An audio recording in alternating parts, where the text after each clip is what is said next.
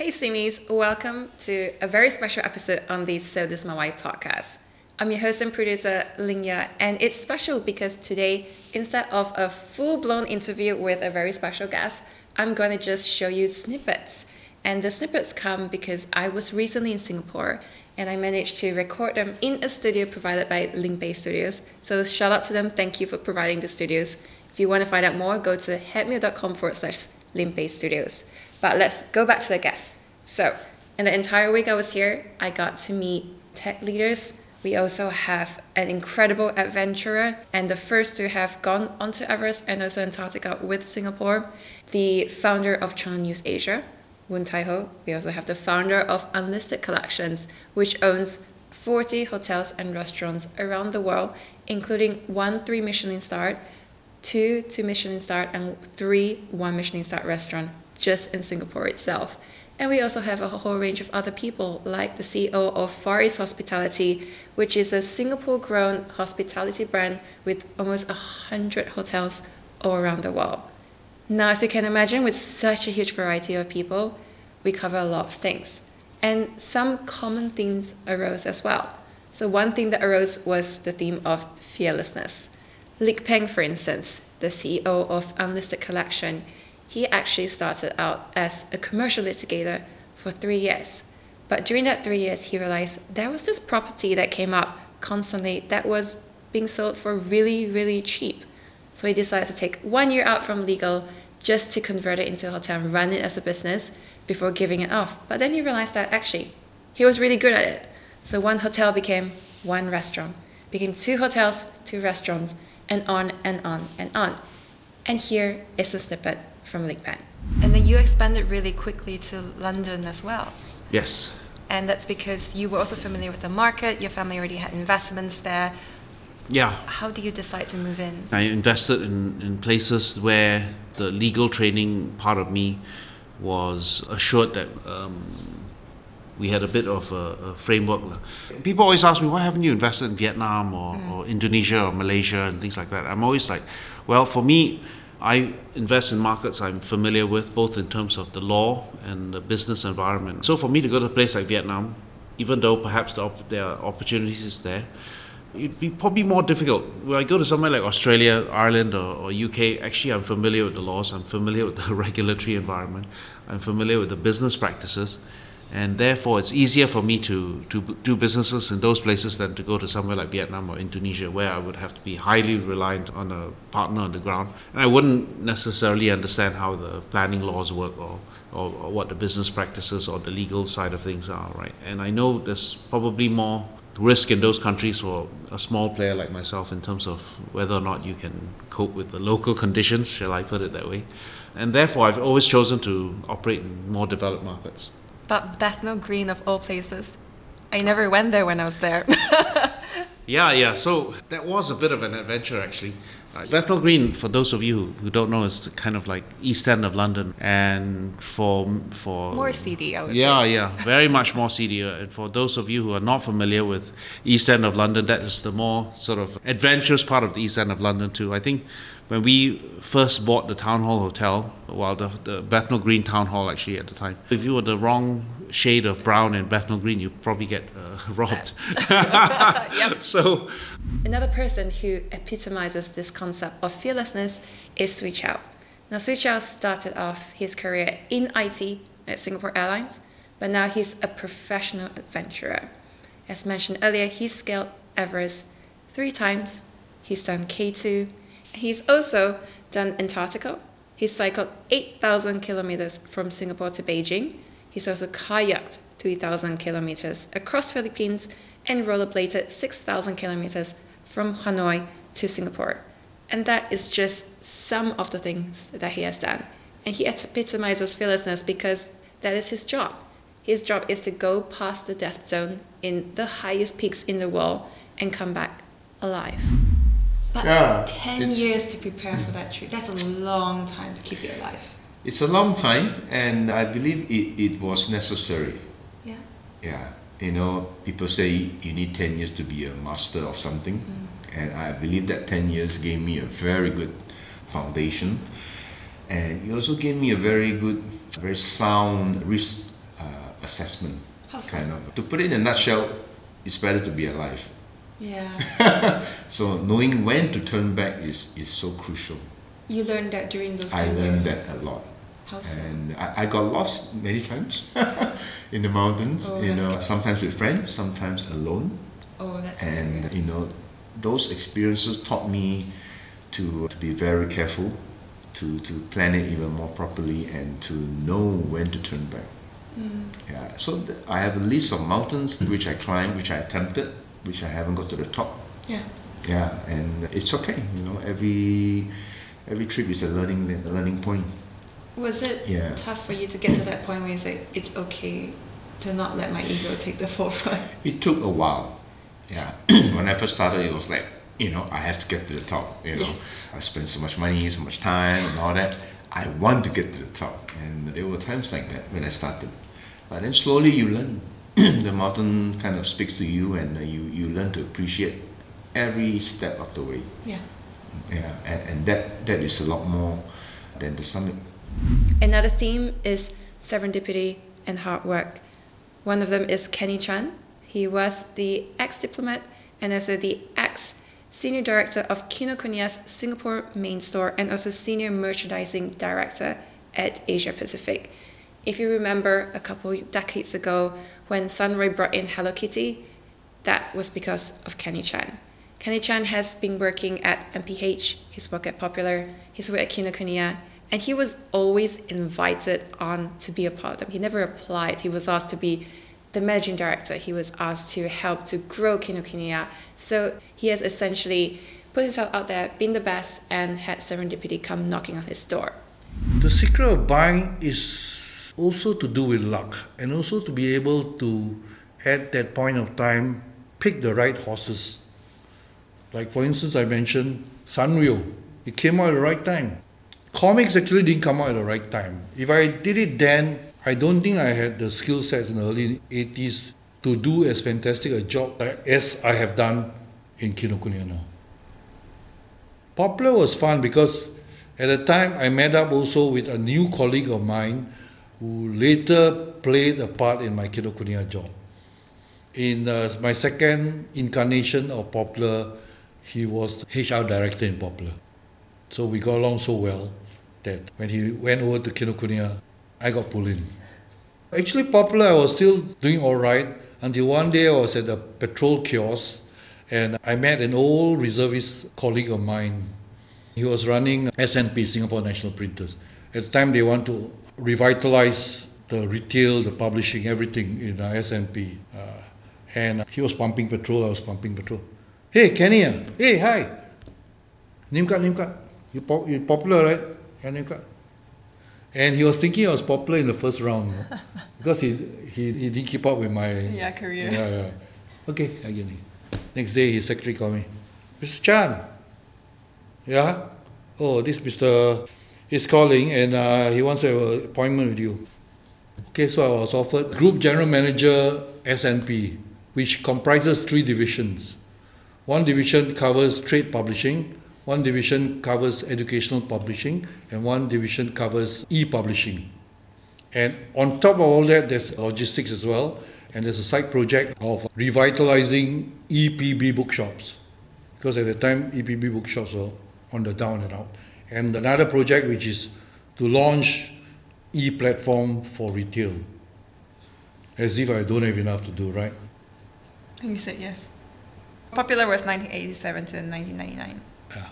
So in a short span of time, with 2 hours sleep every day, I managed to do all that. It was fun times again, revitalizing. On top of that, there was the first year where Ministry of Education launched open market for textbooks, meaning in the past, if the textbooks for a certain level, for a certain subject, is given to a publisher, you'll get the whole cohort, which is 30 to 40,000 of that level. Let's say secondary 1, that's 35, 40,000. So all that will be yours. But now it's open tender. It's open, meaning that you may not get anything. Your books can get approved, but you may not get any, because it's up to the individual schools to buy whatever they want. So it was very tough. Especially when you do textbook, you have to do Tamil, Malay, Chinese, English. For economies of scale, definitely Chinese and English would be the one. So the other two languages would be like heavily subsidized by the publisher. Even the price is very heavily controlled by MOE for textbooks, unlike in Hong Kong, where the price is set by the market, because the publisher needs to make money. In Singapore's case, it's a very tough call. On top of all this, I was chairman of the educational publishers and all kind of funny things, doing a lot of things. And also helping to launch the e-books, which we did very successfully. We didn't lose money. Our competitor lost millions, but we didn't lose money. I'm a taskmaster. I use the same manpower because I say, hey, this is the future. You got to learn about it. Let's all go going together. I also not getting extra money for this. So we all went in. Another guest is Arthur Keong. Now, Arthur is very interesting because he failed his A-levels. And his dad said, you made your bed, you have to lie in it. And so he ended up hawking slimming products on the streets. Then overnight, he became a celebrity DJ. And then he gave it all up to become a greeter at Prego, the restaurant, because he didn't think that he could see himself in the entertainment industry forever. And from there, he grew to become the CEO of one of the biggest, if not the biggest, Singapore hospitality brand, Far East Hospitality. And this is a snippet from Arthur too. What I've noticed is that you've gone to so many different hotel chains in different countries as well. Was there an idea in your head of this is all the places I want to go to get experience, or was it just whatever door opens that seems interesting outside? Oh no, it was very deliberate. I wanted to architect my resume. Yes, you've said that before. If you want to architect your resume, you have to say that, what would I require as my next step in order to build my resume? You want to be in the driving seat of building your resume, because people, when they look at your resume, it must tell a consistent story. For example, if you have only been on the job for 6 months, 1 year, 6 months, 1 year, that's no good. It shows that you are flighty, or you got fired, or it's not good. If you keep having in your resume wellness break, it's also no good. It means that you were laid off or you were fired. So a resume must show progression, a resume must show consistency, and a trajectory that is moving in the right direction as to where you're headed for the next job that you're looking at. So in the hotel world, just being great in your own country doesn't say very much, right? So one has to build one's reputation by going into cities whereby the best hotels and the most competitive markets exist. And so at the time, there are four great cities in the world that you got to look at in the earlier part of my career. It was Tokyo, Hong Kong, London, New York. You can throw Paris in there. These are the cities that the best hospitality professionals and the best hotels were located. A third theme is legacy. And with that, we explore it with Fong, who is the great-grandson of Tong Heng. If you're in Singapore, you would recognize Tong Heng. It is an almost 100-year-old confectionery store. Its 8 tarts, which are diamond-shaped, are one of the most famous on this island. And let's face it, if you're coming into a family business that's been around for almost 100 years, that's a challenge. Especially not just with working with family members, but attracting young customers. When your current customers are 50, going on 60 and 70, and you want to attract 15-year-olds, and he went through that by getting on board with his family members, a branding team. It was a very huge undertaking, but it saw immediate impact on their revenue. And this is a snippet from Fong. And at the time, all the cookies were kept in wooden cabinets. So nobody really saw what we sold. Only the regulars would come in and say, oh, I want an egg tart with a coffee. Otherwise, nobody really know. Oh, this is just another coffee shop that makes very nice coffee. My grandma roasts her own beans in the back lanes. So it was just another coffee shop. And my aunt had this vision. The vision was to make it into a retail concept. He appointed a contractor to make the glass cabinet that's made of stainless steel and the glass, with a glass showcase in front. And your grand did not know about this. Oh, my grandfather had no idea of it. He wouldn't approve of that, of course. It's like, why do you want a showcase? Why do you want to spend the money?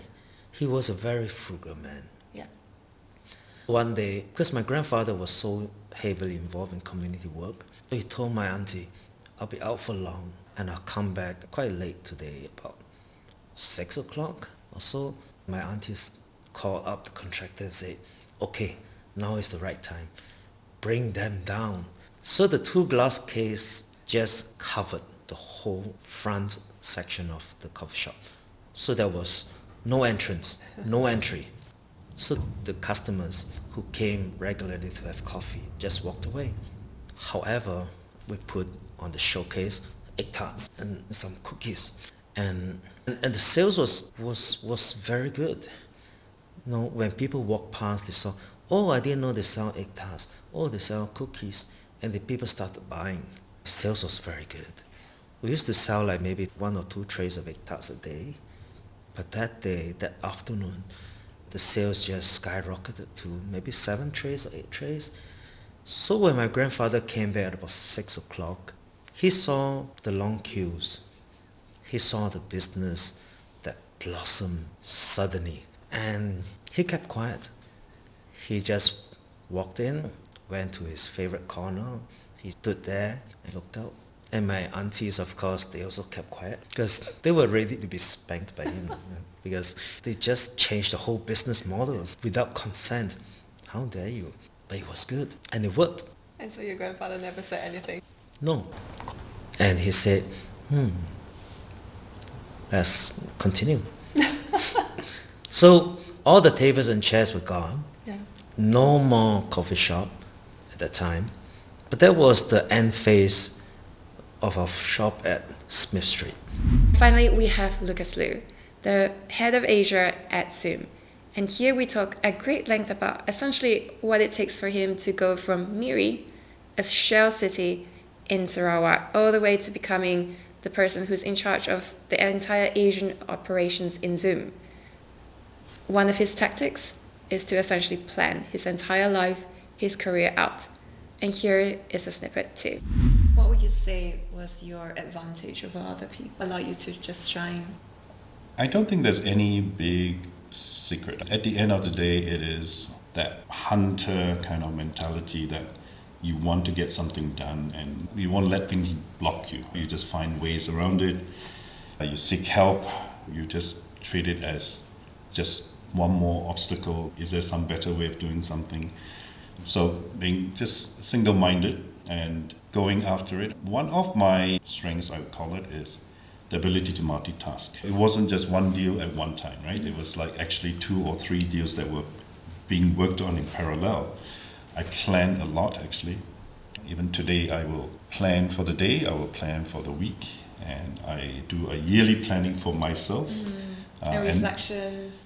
Yes, I do the planning and then the reflections end of the year when I set the goals for the next year. And over time, I've broken that down into whether it's personal, whether it's career, whether it's financial, whether it's family, and so on. So there are different buckets. I even have goals for each of my family. Wow. They may not know about it, but Secretly ticking them off if they yeah, do. that's right. It's a way to keep something top of mind and focused, right? Because it's very easy to just run around chasing after different things for other people's agenda. So I find that useful. That's probably one of my differentiation. The planning, that single-minded focus on trying to achieve something. And I say it in a nice way. Not single-minded that I will bulldoze through everything and step on everyone, but trying to find a way through. But isn't there a fine line sometimes of bulldozing? It might not be bulldozing for you, but for other people, they might think you're really pushing it. Yeah. I mean, if you did it that way, you will get a reputation very quickly. I mean, it's a small industry. Everyone knows everyone else or knows someone who has heard of you, right? Yeah. But I think have a decent reputation. I do have people tell me that people like to work for me, have heard of me and so on.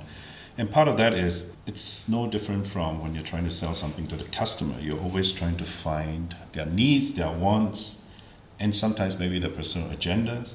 And then you align what you're trying to do to what they want. And at the end, it's not selling anymore. It's like, I'm here to help you achieve what you want, right? So same thing with trying to get something done internally. It's like, how can this also help you achieve your KPI or make you look good and so on? Yeah. So it's not about taking a frontal approach and go head on against what they need to achieve. It's finding that common objective. Yeah. I hope you enjoyed the snippets. All of the episodes are coming up, so make sure you subscribe to So This Is My Why if you haven't done so, and see you next Sunday.